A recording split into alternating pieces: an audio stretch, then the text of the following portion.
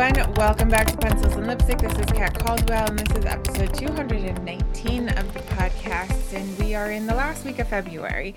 And as this goes out, I am actually in New Orleans, and I am hanging out with lots of indie authors there at the Future of Publishing conference.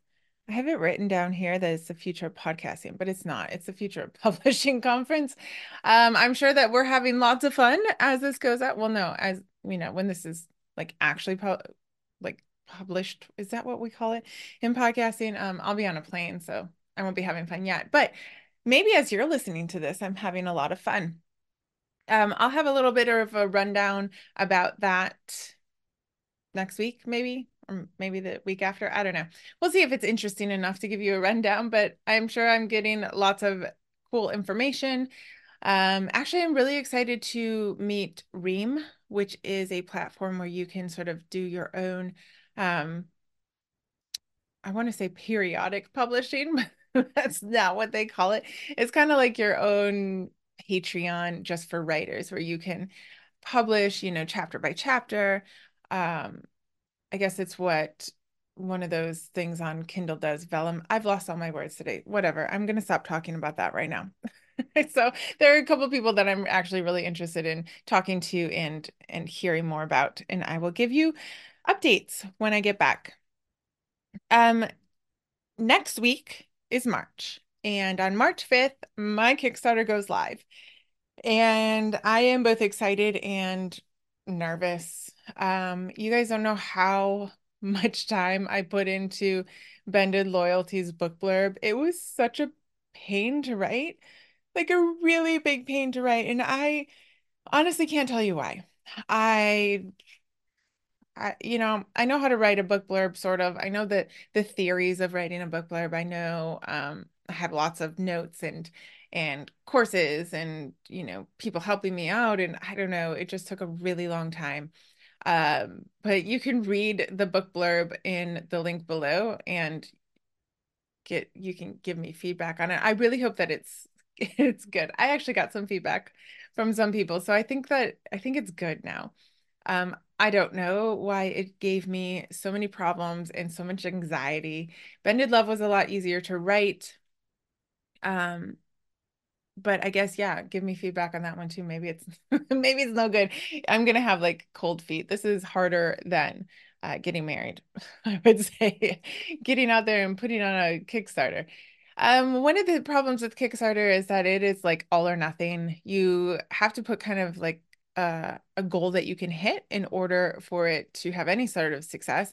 So if it doesn't hit the goal, you don't owe anybody anything, but they also don't pay you anything. And then you just have to grapple with your sense of failure and, why are you even doing this in the first place? Voices coming at you. So nobody wants to do that. So yeah, you put it in an amount that is semi easy to attain. So my goal is 500 on Kickstarter. That's not really my goal. It wouldn't actually recoup any of the money that I've put into it. I mean, it would recoup the $500. But these are two books, so of course, I had to get two covers and two editing passes and um formatting and book blurbs. I mean, it's just it's the time that I put into it, it's the creativity.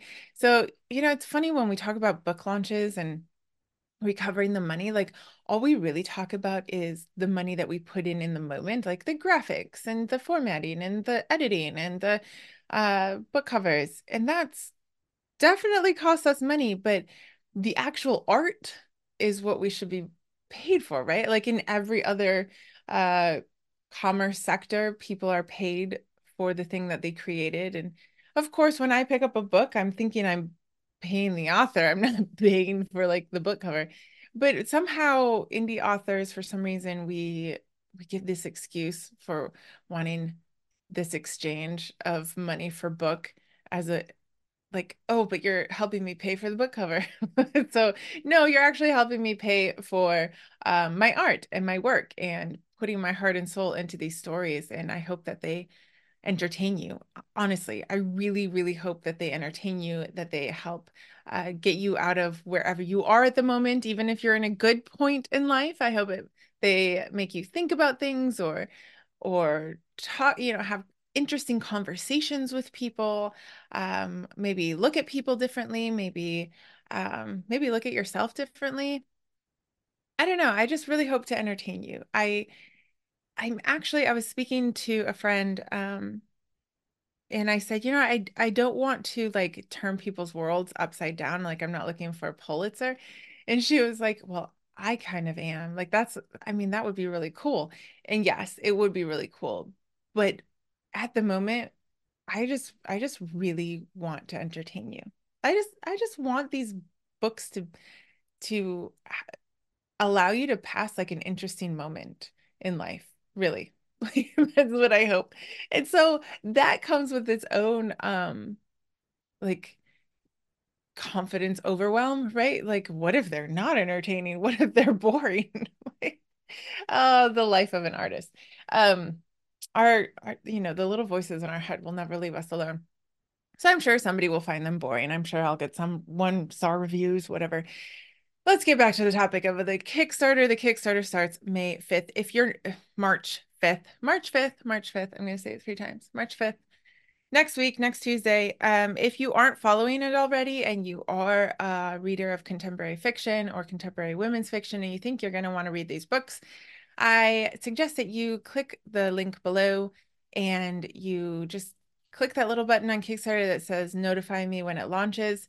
It'll just be a little reminder to you. The most fun is happening the first 48 hours. I will be giving away um, lots of stuff. I mean, lots of stuff for contemporary, drama fiction. Like fantasy is great because they can have all these AI bookmarks and digital printouts and maps and stuff. And I'm like, yeah, you don't want a map of Pelton, Kentucky. Like nobody cares.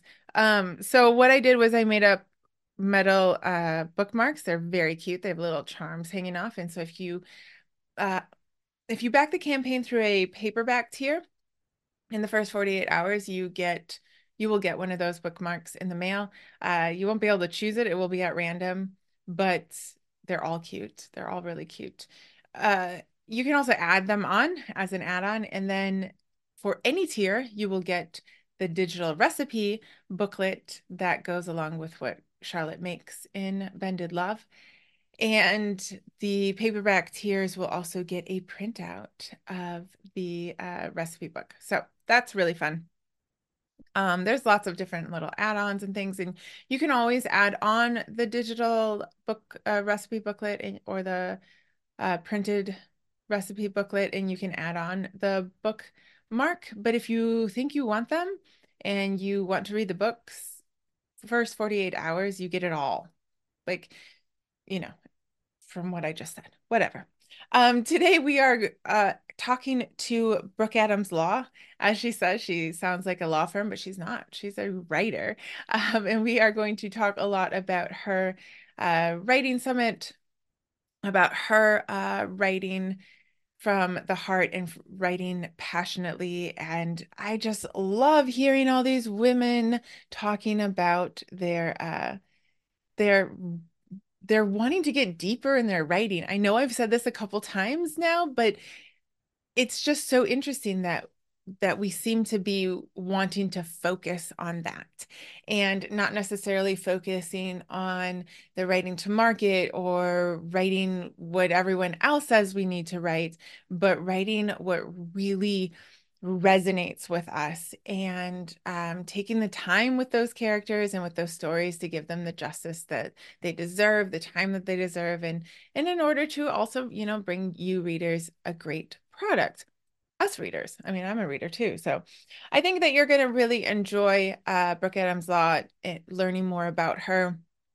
She's out there. She's been talking to a lot of people. She talks to Tracy Skuse and other people that I know, Susan DeFreitas. So we're all kind of like in this little circle. But if you don't know much about her, I highly recommend you click on her links below, you follow her on social media, get to know her, see if her classes are right for you, and check out all the things that she has going on for free, for her free offerings. And the best way to do that is to go to her website, get on her newsletter, of course, Okay, without further ado, let's go talk to Brooke Adams Law and see what she has. But okay, without further ado, let's get into the interview and have Brooke tell you more about herself. Herself. Welcome, Brooke, to the podcast. I'm so excited to have you here. I'm excited to be here. Thank you. So, we are going to talk about a lot of things, your writing journey, your coaching journey, the summits that you give. But before we get into that, why don't you introduce yourself a little bit to the audience? Yeah, awesome. So my name is Brooke Adams Law. People often think I'm a law firm, but in fact, I am not. That's just my last name. So in any case, I am the founder of Writing Brave, which is a book coaching and hybrid publishing company. And I'm also an author. So my debut novel, Catchlight, came out a couple of years ago. And it won it won the Fairfield Book Prize, which I'm really Ooh, proud of, and it was also named a best indie book of the year by Kirkus Reviews. wow. So yeah, really, I'm really proud of it. It took me a long time to write that book, and I'm still really proud of it. So Good. and I'm working on my second novel right now. I love hearing an indie author say that it took them a while to write a book. I just Oh, really like that yeah, because long time. it takes me a long time to write a book. I'm like, Yeah, all you people like putting out 50 books a year, I can't. I can't keep up with this. likewise. So let's talk first about the book because you have a coveted Kirkus review that's not just like, oh yeah, great, I mean, this is a like best indie book of the year is pretty amazing. Well, so it's Uh, on the list. The best, there yes, was like 100 indie books of the year, but sure, but it like was on how the many list. put out? How many compared to how many that got Yeah, out? that's There's true. there's thousands. So tell us about that journey. Like when did you start writing? What sort of goes into fulfilling that dream of publishing Catchlight? Yeah, yeah, I love this question. So it was sort of a lifelong dream of mine to publish a book. Like I remember being 4 years old and being like, people write books for a living. Like I want to be able to do that, right? So I first had the idea for this novel in 2007. So I had recently graduated from college, and like many liberal arts majors, I was working at Starbucks and living at home and being like, oh God, what's next? Like, what's next for me? And it's really interesting because at the time I felt very sort of judgmental about those circumstances of my life. And looking back, I just see really clearly that if I had gotten some like big fancy office job, I probably never would have started that book, right? So Oh it's just wow. really interesting how things turn out, right? So Right. I got the idea for this book, which is about a family of four grown siblings who kind of can't stand each other, and their mother is diagnosed with Alzheimer's disease, and they're basically like, what now, right? So the book is Yeah. sort of about how they figure out how they're going to take care of their mother, and also then how they're going to have relationships with each other. And Right. so I had this idea and I started writing, and I wrote for like a couple of years, and then I had a draft and I was like, all right, I did this draft and it is really bad. And like I knew that it was a pretty bad draft, but I didn't Okay. know how to make it better. Mm. So I ended up going to get an MFA degree, so a Master of Fine Arts in creative writing. And it's funny because I was just listening to your interview with Gabby Pereira, and I was basically like, I don't necessarily recommend getting an MFA for most people. However, that was the path that I took. And I was able to, during that program, really take the draft that I had, and I started it over from scratch like two times. Oh, wow. And I ended up with a book that I am like so proud of it. Like, I'm like, wow, that was like everything that I had went into this Yeah, book. Right. So in total, it took me about 7 years from the time that I first had the idea to the time when I had that, finished that's draft not that I was really proud of. bad. That's not bad 7 years. though. And then, though, it took me another 6 years to get it published. So it was Yeah, definitely always a the journey, but I publishers. was relentless. Yes, yes. But you were young, and that's a big idea for a book. Yeah. So I commend you for even starting it because I can see like a young 20-something-year-old being like, fabulous idea. Mm. Don't even know how to start. Like, Hmm. not even, how do I even start? Even to get to a bad draft, that's pretty amazing.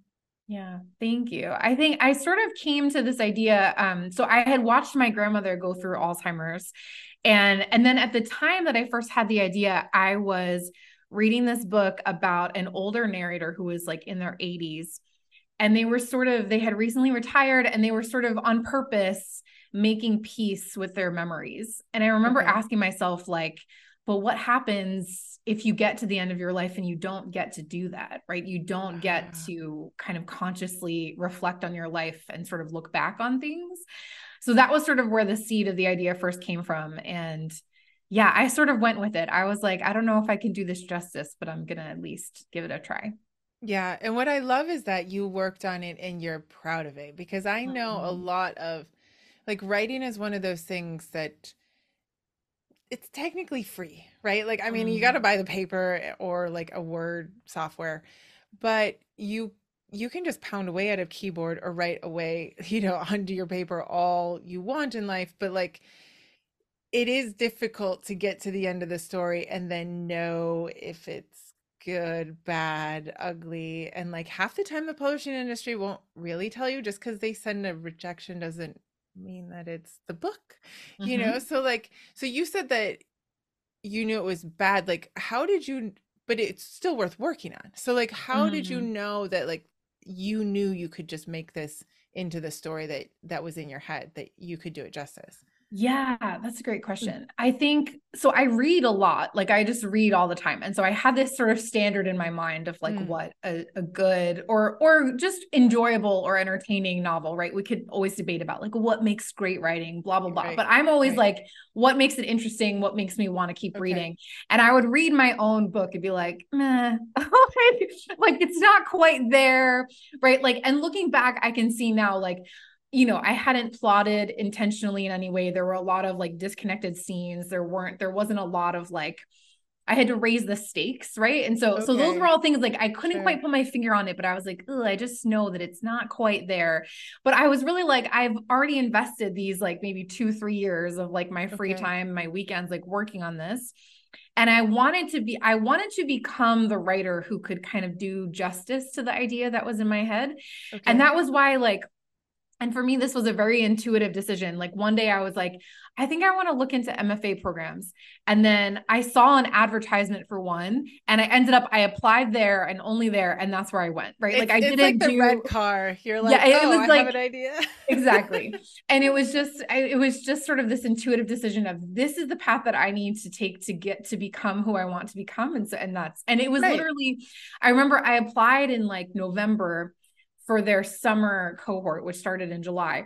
And the director of the program emailed me and he was like, we have a space open for December. Like, do you want to come? And it was basically like 4 weeks away. Do you want to come for a residency in 4 weeks? And I was like, okay, like, right. So it happened really How do you say quickly. no? Yeah, I was Because like, all right, let's do it. And he was like, I was really very taken by the writing sample you submitted. And I was like, oh, well, right. ooh. Okay. Okay, now I'll say So yes. yeah. And looking back, I'm like, but did he just want my money? And like maybe he did. However, that was also sort of just that You was know like the what entry though? point. Right, but I mean, I think there people who have been in the writing industry, like Mm, he saw something, mhm, because you're now book coaching and editing and hybrid press, like, so you've seen a lot of manuscripts and you read a lot. So we'll get into that. But like, when someone's able to, they just need to learn how. And this was what, like mhm. 2010, 11? Yeah, exactly. Yep. Yeah. I mean, there Yeah. weren't all there was not the internet that is today, Yeah, right? that's true. Like there's not that, because I remember around that time I had just given birth to the second one and I was like, I would love to go to like a program, and everything was in the States because I was not in the States. But there was not these internet groups like Gabriela Pereira's group, the DIY MFA, like that just wasn't a thing. So I can understand why you'd be Mhm. like, if I need help, if I need to learn this, I'm going to go get my MFA and get it from the people who studied this and are immersed Yeah. in it, right? They can Yeah, help you. totally.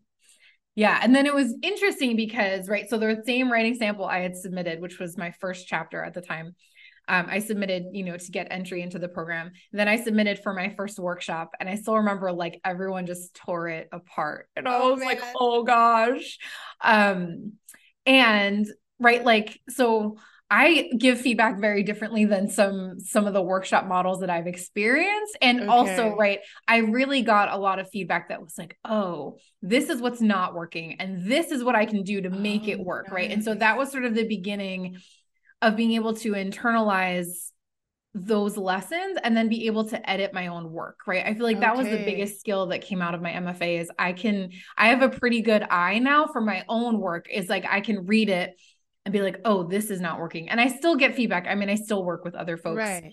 but I feel like I really developed that skill of being able to edit my own stuff, which has served me really well. Of course. And it is scary. Like everyone has that story. I feel like if you've ever stepped out and asked for feedback, everyone has a story. And like, and it's really harsh and it's hard to get through. And if you had to sit through that in person, that must have been rough. Yep. Oh gosh. But you kept going because you're in this program. So it's like, oh, it's like it's difficult because the story is so dear to you. And like you said, you had spent we all spend so much time on the book, right? And Mm. you're looking for the feedback, but sometimes it's not given in the in the greatest Yeah. way. And so this is the reason why in my own business, I don't use a workshop model. And I'm not saying that they don't work. I know that people use them and they're very common sort of at the university level and master's level. But I just think for me, as a very sort of sensitive person, getting feedback from one person is more impactful than getting feedback from like seven people, especially right, Yeah. like you said, when you're in a room and you're just like, I feel like everyone's looking at me. Oh my gosh. Right. So it's just really difficult emotionally. Yeah. And so I've sort of taken that of like, also, where did I find that my own writing most improved? It was actually like when I was working during the MFA program one on one with a professor during the semester. I felt like Okay. that was actually even more impactful than the workshops Okay. were. And so that's why I use that sort of one on one feedback in my business instead Okay. of a workshop model. Yeah. Yeah. I mean, yes, I think this all goes into different personalities and everything, but Totally. um there's good and bad to workshop for sure. Yep. It definitely helps you get a thicker skin, which is Mm. sometimes good, but man, it can rip your heart out.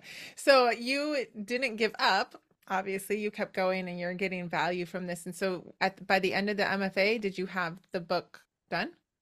So I had probably 70% of it done, and I knew exactly where that last 30% was going, Oh, right? So I that's always finished good. the last maybe 30% like that. So I graduated in like January, and then I finished it maybe by like April.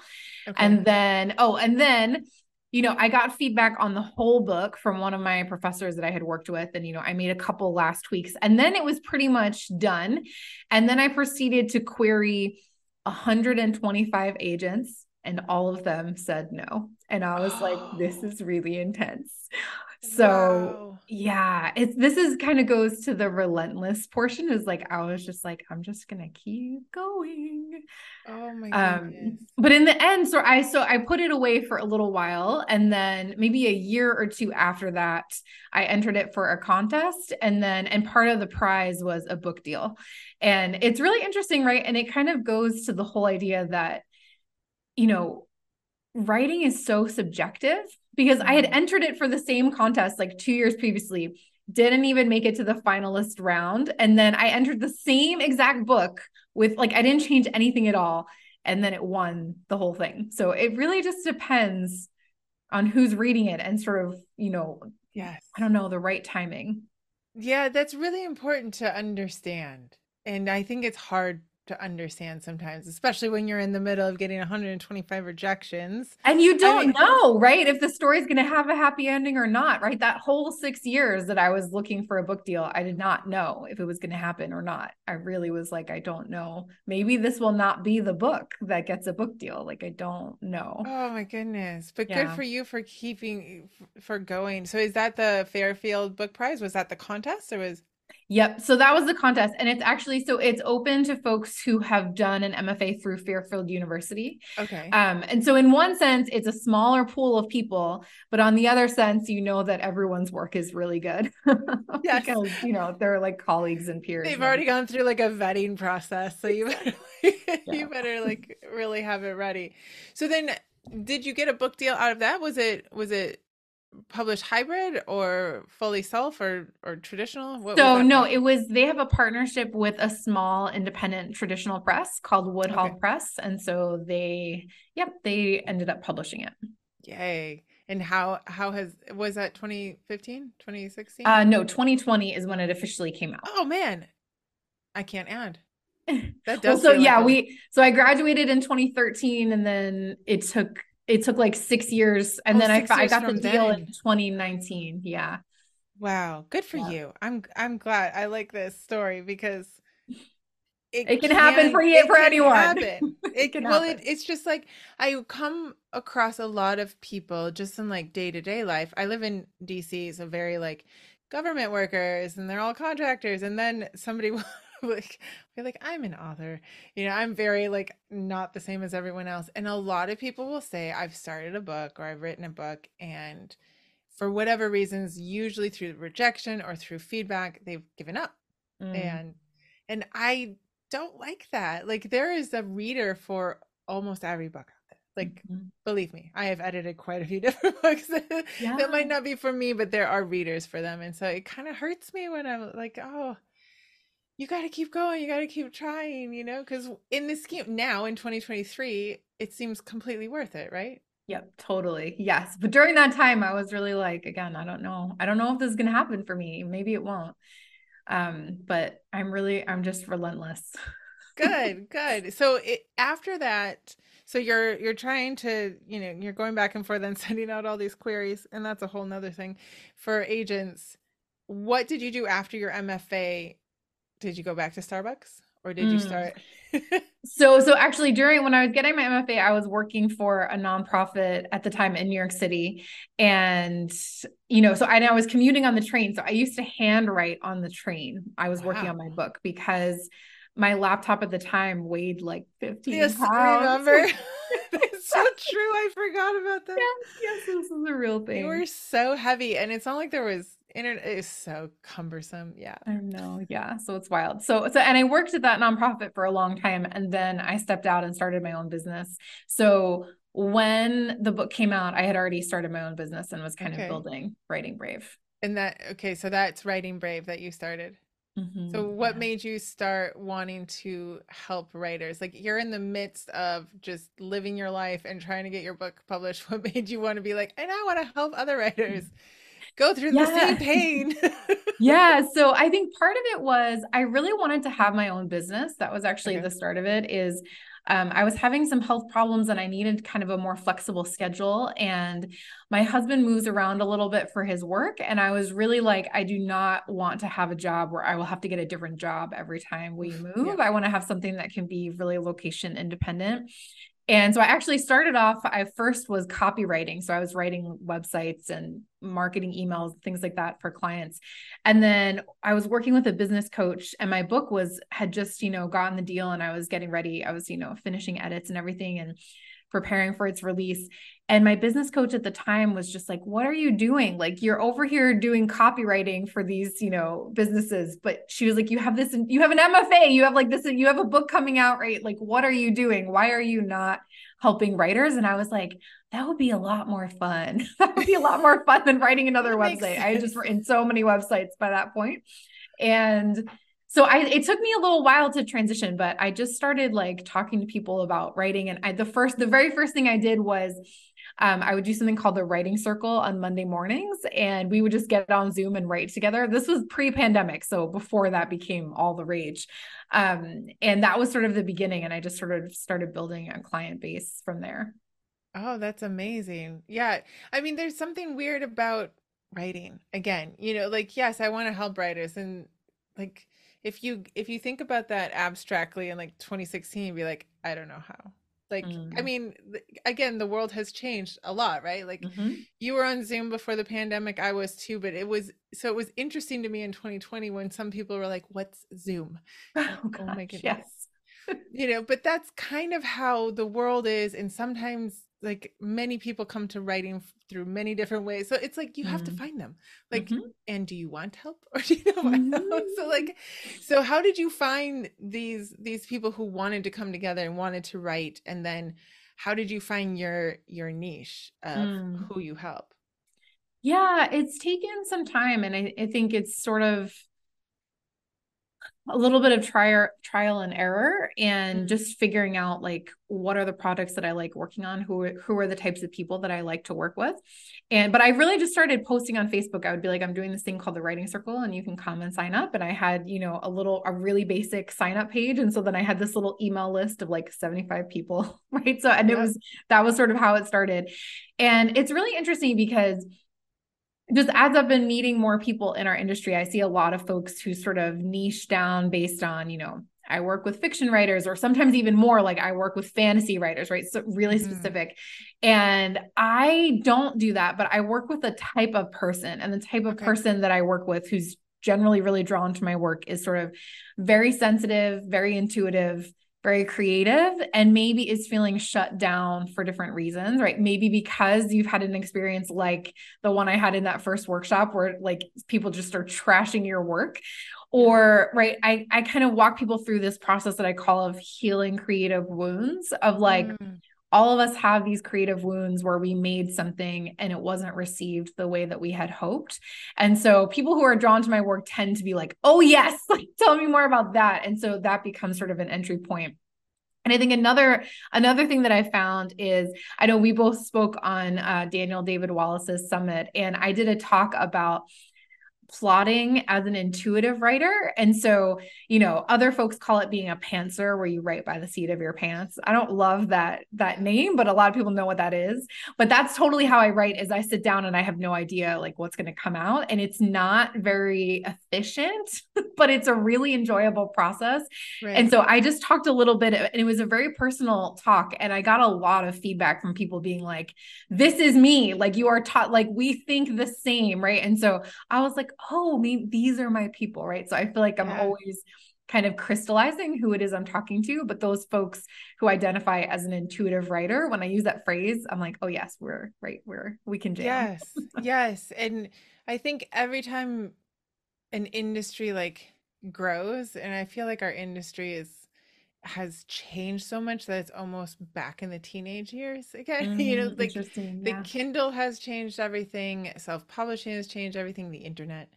Um, and so I've started to see in the last few years just there's a lot of teaching out there, but it's Mm, definitely towards a certain type of writer and a certain yeah. type of personality. And I talk about personality a lot because you you you can't change your personality in the way that can cram into somebody's way of teaching if it's Yes. completely contradictory to who you are. Like you're just Yes. not going to be able to do it, right? Totally.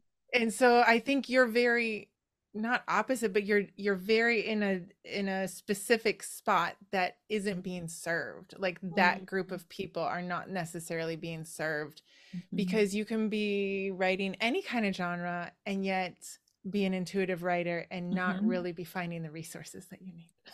Yeah, thank you so much for saying that. And it's interesting because I think there is a lot of shame among Mm, us intuitive writers that we can't plan a book in the way that other people can, or we can't kind of follow like a formula or a structure map or whatever it is like you were saying like what some folks teach, which I'm always like if I like there is so much good teaching out there and I'm like if I could follow that I I would, could but do like it. whenever I try to it just like it jams for me. It just like I just get stuck. So I've had to find these other ways in to my story. Mm, And and sometimes I feel a bit like as a teacher like oh my gosh, but my work is not as it's not as specific or like or easy to understand maybe as some things that other people teach.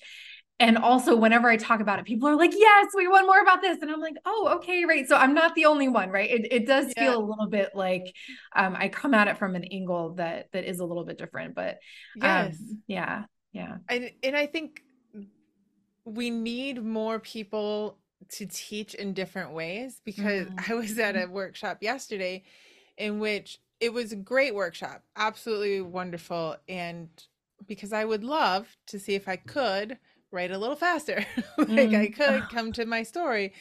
And and they were talking about like, ask yourself where to find where your character ends where they think they could never be in the beginning of the story. And I Mm. thought that's a great question. I can answer it for any story I have finished. Yeah, totally. Ask me about the one that I'm about to start, and I'm like, hmm. Yeah, no, my mind just goes blank. It's like white noise in there. And I'm like, Yeah, or I come up with this great idea and then I start writing it and it just goes, it yep, takes like a hard left and it goes never like mind. a different direction. Yes. I 100%, 100%. So then It's so funny. how So the book go that I'm ahead. writing now, I got 2 years into the process of it when I realized I had this huge epiphany one day looking at a deck of oracle cards. I had this huge epiphany of where all my characters were trying to go. And I was like, oh my gosh, everyone's journey suddenly makes sense. And it's like it's like the main part of the story. But it took me 2 years to get there. And if I had tried to come up with that at the beginning, it just would not have been like interesting. Like I would never have come to that answer. Right. So, I'm yeah, so glad that you are on the show. I'm we're going to be friends now. one of those other people that's like, yes, exactly. And it's really difficult, I find sometimes to talk about that sort of issue in the writings field, because it is so much easier to teach Mm, the way that, well, I come up with it before I start writing, and this is what happens. And that might come along with certain genres, like mm, maybe cozy mystery or thriller, and mhm, but then there are other genres, like I do a lot of contemporary family dramas, whatever mhm. Amazon niches down to more and more, right? Yep. Like contemporary fiction. We used to just call it fiction. Yeah. Um, and like you said, you threw out your manuscript twice. Like I have done that before. And I was speaking on one summit and everyone went, and I thought, well, that's interesting. There's a whole group of writers who aren't willing to do that. Right. Mm. So, but if you get an epiphany, half the time you have to throw out what you just wrote. Yes. And that happens to me, right? I remember being so gratified because the last semester of my MFA, I was working with a professor who I had had a workshop with her like previously. And I sat her down and I was like, okay, there's a lot of change. I'm making really big changes. Like I'm going back to page one and I'm changing the setting, which made a huge difference in that book because I had an epiphany. And she just said to me, I always like to hear about big changes happening in a novel because it means you're listening to the book. And I was like, oh, that feels so good, like in my body. Like, yes, I'm listening to the book. So, but yes, I've had people say the same thing. Like, I'll just be completely horrified because I start over the new book. I've started over probably at least twice as well. And it's not that like I throw every single thing out, Right. but I just know where it's going. But I can't go back and change it. I have to like start with a fresh piece of paper. I just do.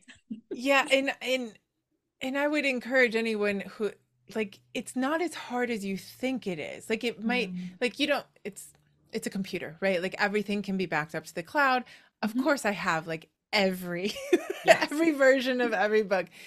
But it's also not wasted time. And I'm like really high on the achievers, so I've had to like have this conversation with myself, but I've finally come to believe that it is true. I really believe that it's true. Like I know my characters so well Mhm. that I am able to write in such a way that the blips of backstory make sense, which without having to do loads and loads of the back, like I can delete it from the page so Mhm. that the Mhm. reader is not overwhelmed, Mhm. but they know enough, right? And so like it's not wasted time ever.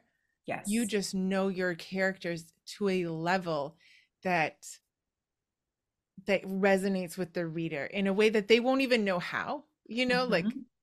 but I don't see that as wasted time. Yes, I agree with you so much. And I say this, I actually use that exact phrase like nothing is wasted. There's no wasted time. And I have a client who, when she first came to me, she had a novel and it was literally like 1,200 pages, the first draft that she Oh sent me. wow. And I was like, okay, well, she wants a traditional book deal. And I was like, that's not going to work. Right. So, and then Yeah. we've been working on kind of whittling it down. And the way that I explained it to her is like, I said, it's almost like you've written your character's autobiography and now you Mhm. need to write, their memoir, like, or their novel. I mean, it's fiction, but I really said like, the way that I put it to her was almost that what she knows about her story is like this iceberg, right? And it's like the iceberg, like 90% of it's under the surface, right? The reader doesn't see it on the page, but it's like they can feel, like you were saying, they can feel, your felt sense of who these people are. And it just makes them come even more alive. I really Yes. believe that too. Yes. Yes. I think the more that you know your characters, the more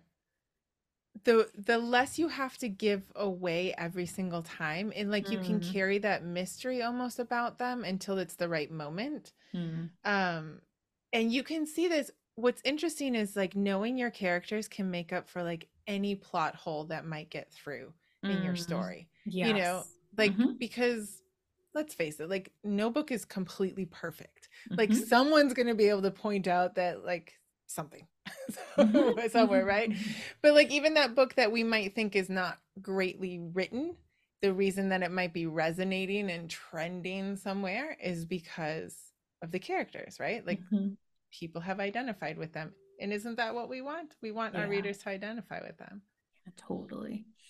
So then how you say you have clients and you have this intuitive writing, and how do you work with people on this intuitive process? Because it feels sometimes it can feel like, well, yeah, I have to intuit. So like how can you help them along in this journey if there aren't templates in Yes, there? it's a great question.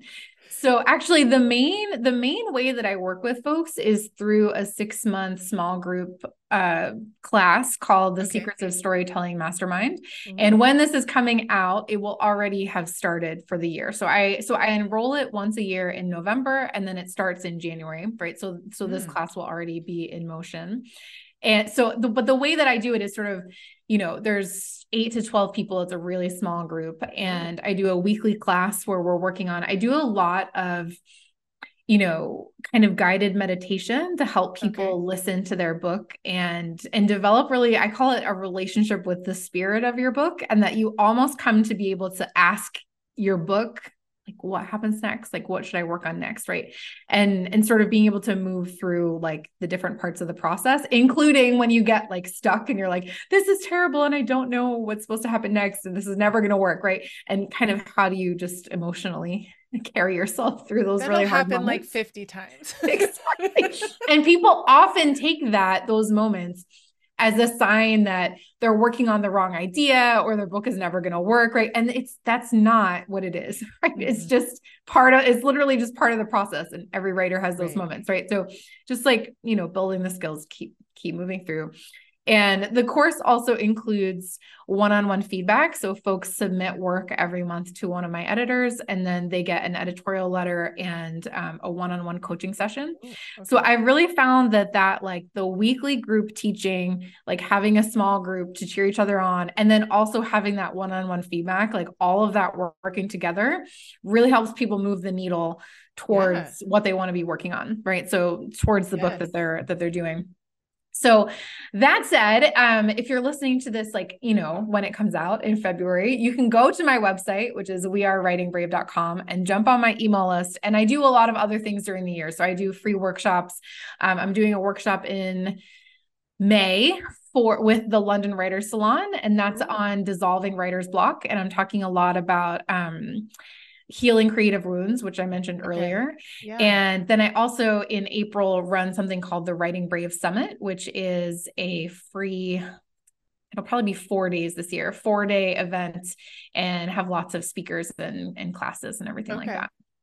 And do the speakers sort of are are they intuitive writers as well, or do you I A don't know, lot of them how do they are. I teach? do a mix. I sort of Okay. have some folks who are doing like, this is how to plan, right? I kind of do a mix. And then I have a lot of people though talking about intuitive writing and how to enter your book in different ways and sort of all that goodness. Yes. Yeah. So when people sign up for your masterclass, it sounds really amazing because you and I have both like worked on books all by ourselves, and there was no internet and Mm-hmm. there was no groups as far as I could tell.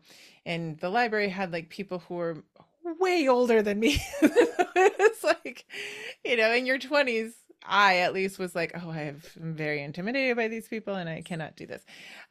So coming together and like getting encouragement every week and and being able to submit every month, do you really find that that pushes everyone to keep writing and to get their book done? Yeah, I find it really pushes people to keep going and to be like, we talk a lot about having sort of a consistent writing practice, whatever that looks like. And right, like I said, we do a lot of that emotional work of like when you hit a stuck point, or I do get a lot of people who are writing nonfiction. People hit Okay. points where they're writing about things that are really painful or Mm, difficult to think about. And so, how do you kind of take care of yourself kind of through that process? So I really find that people move forward when they have, again, like you were saying, that group, the yeah. group aspect and then the one-on-one feedback aspect Yeah. together. So they're still working very much at their own pace and doing their Mhm. own. So there's no like, you will finish in 6 months, which I No, always, and it's interesting because I've thought a lot about the promise of the mastermind and whether I quote unquote should be like, you're going to finish your book in 6 months. And what I have found is that just does not work for the type of people that come to hmm, me. And so my goal though is to kind of build skills for people that you can have like as you go right. forward. And another concept that I teach a lot about is this idea of stepping into your author identity, that you can kind of decide that you're an author before you have a published book. So it's very much like Stephen Pressfield's idea of turning pro. It's sort of, which has nothing to do with being paid for your writing, but it has to do with this Okay. mindset of moving, right? He talks about moving from being an amateur to sort of being a pro. And that just means that you show up for your writing every day and you show up, or, not every day, but you show up for it regularly, right? In some Right. form, and you keep going even when you're feeling a lot of resistance, right? So, but I really focus on helping people kind of develop that author identity. And so even when I would say most people do not finish in the 6 months, and some people finish shortly thereafter, and some people, 2 years later are still working on their book and circling back with me though, like I finished a draft. Can I send it? Can we work together? Can you send it to Right. me? Can they send it to me? So it's really fun to get those emails. Yeah, of course. So do you also take full manuscripts and you edit Yep. them, or what does that look Yeah. like? Yep. So I do developmental editing on full manuscripts, which I call Okay. first draft feedback, but it's really just it's developmental Whatever editing. draft it is. Like I Yes. don't know why people call it first or second. Like Yeah. I don't even Exactly. know. 10th draft. Exactly. Exactly. So those are the sort of the two main ways as I work with people who have a finished manuscript or right through the mastermind. Is the mastermind works really well if you're either just starting out or if you've written some amount and you're kind of like stuck and need Yeah, some and you need to juice go to keep forward. going. Yeah. Yeah, of course, of course. So, why do you think that the author mindset and the author identity is so important to work on before you're published? Yeah, this is a great question. So the story that I always tell is I was part of this author panel some point during the pandemic. So maybe like I feel like it was early 2021 maybe.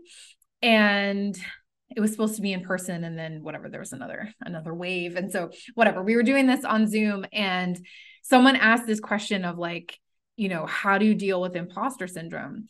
And it was really interesting because I think there were maybe 6 authors on the panel, and most of them were, I would say, more successful than I am, like have sold more books, have won awards, like pretty well-known people.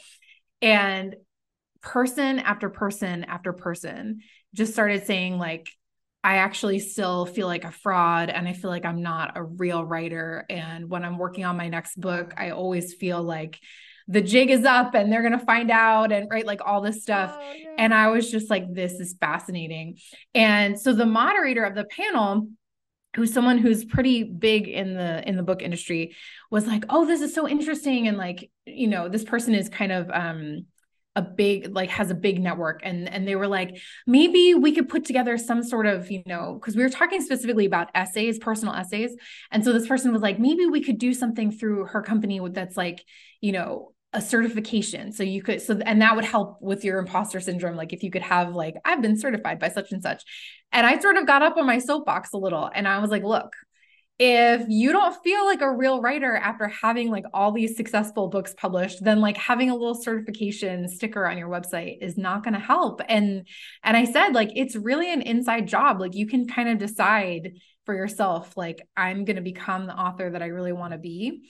And you can sort of take all those steps to do that internal, like emotional and mental work, or you cannot. And what I found through that experience was just that people having the external validation, it didn't help them internally actually, like, at Right. all, right? Right. And I think that that's one reason that I was able to keep going through all of that rejection is, right, part of what I did during the MFA was, like, I really decided I'm going to build my life the way a writer would, right? And so part of it was because of the degree, but part of it was really just the practice of, like, I'm going to become a writer and I'm going to use this process to become a writer. I have a lot of peers who are in the MFA with me who have never written again, right? Like, so Yeah. it's not just because you go through and get a degree, like, it's Right. not the external validation.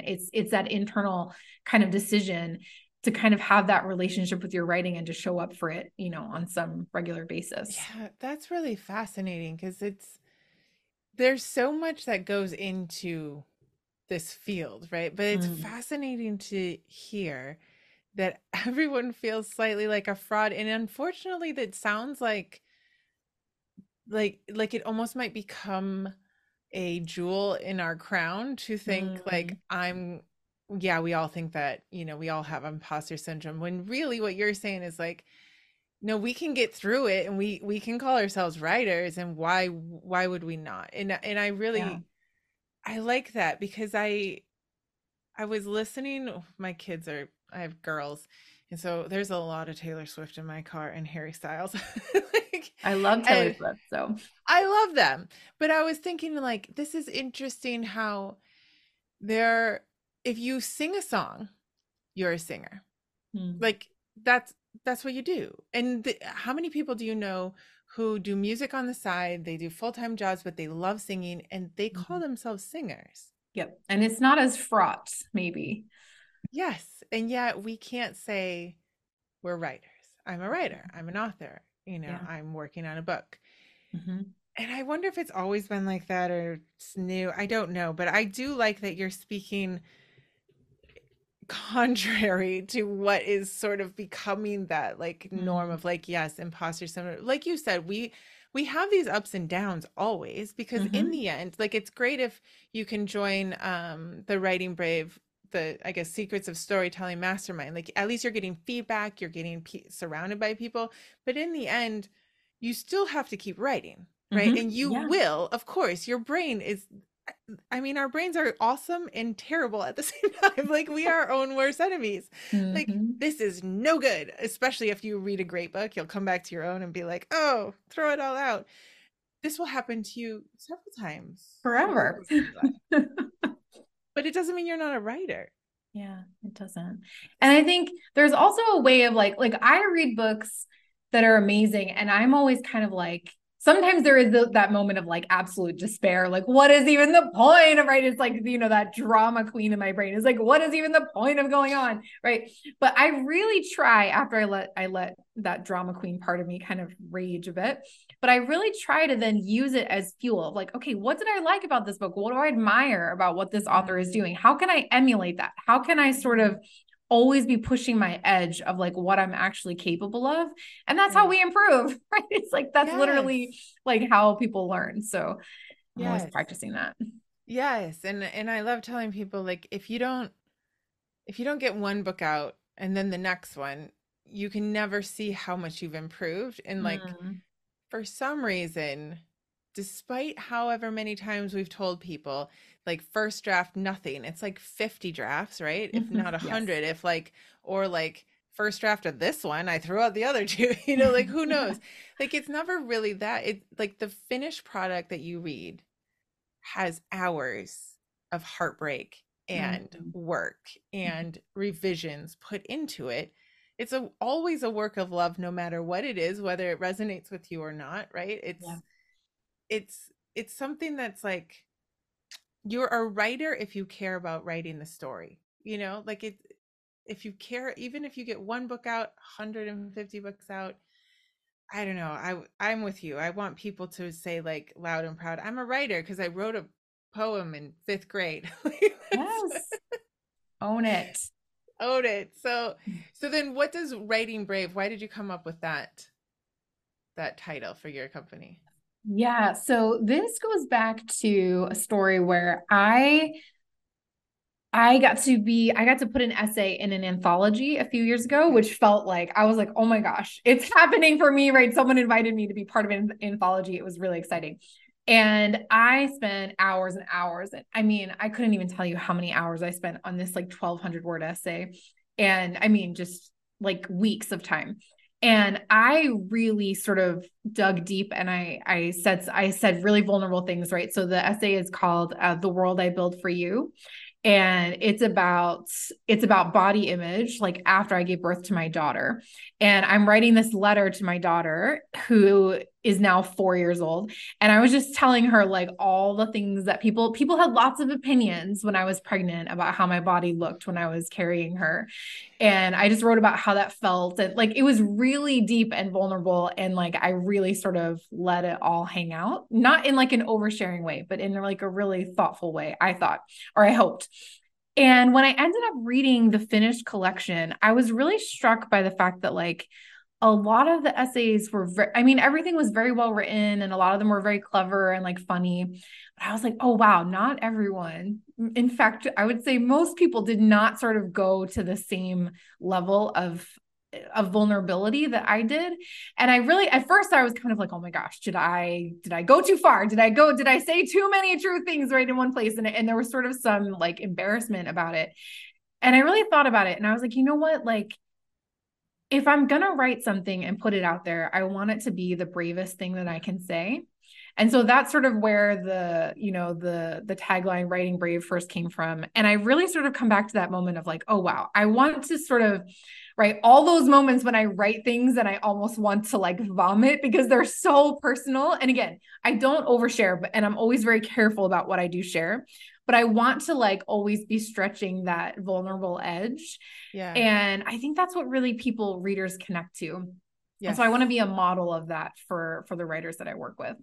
I think you're right. And I was talking to somebody. Who was I talking You to? talk to a lot of I people. talked to a lot of people, but I've talked to, let's say, like a lot of these interviews I'm recording before Christmas and they're coming out. And 2024, like a lot of mostly women that I've spoken to are coming back to this idea of bravery and courage and writing in that way. Like there are many different ways to write, and I don't want to discredit any of them, but I've really come to believe that the braver you are in your own personal convictions, whether it's a nonfiction essay or whether it's your fiction, if Yeah. you're willing to put your passions into the story, Yeah. that is going to resonate more with a reader than anything else that you could do. Like sitting on the fence,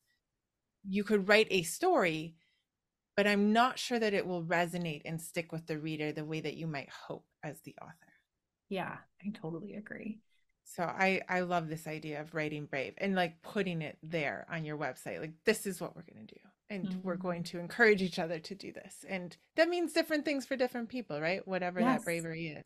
Yes, definitely. And I was saying, I just posted something on Facebook like last week where I was like, you know, it became clear to me that I had to send an email to somebody. And I was just like, I was literally like, I feel like I'm going to throw up. I'm so nervous about sending this email. And then I was just like, everything that I've done in my business, in my life, in my writing that has been like a great result has started with me taking an action that made me want to throw up because I was Yeah. like so nervous about doing it. Right. So I was kind of like, I'm gonna do it. And I did do it. And it was fine. But it was just one of those things where I was like, okay, this is part of living that brave life. It's sort of Right. like doing those things that make you want It's to cry true.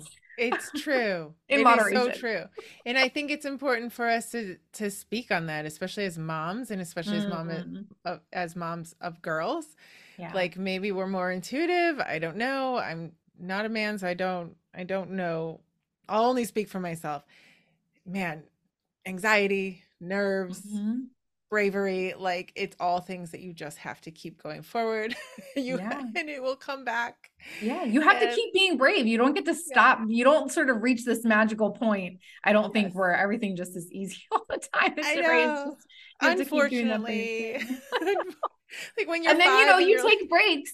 You take yes, breaks where you curl up in your pajamas in bed yes. and you're like, oh gosh, I can't believe Yes, that happened. I can't believe, and then you'll find that it's actually okay. And, Yep.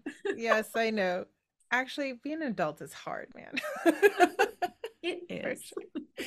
So people need to get on your newsletter, basically. So if they go to wearewritingbrave.com, they get on your newsletter, and that's where they can really find like the up to date, your summit coming up, the Writing Brave Summit, your workshops, and then getting on the Secrets of Storytelling Mastermind next year. Yes. Yeah. So the waiting list, I opened the waiting list like in July. I just start getting Okay. people ready. So, but yes, if you go to my website, you can take actually, I have a free quiz there that will tell you your writing routine personality. So, a lot of Ooh, times people think they have to write every day or they have to write first thing in the morning, and you don't.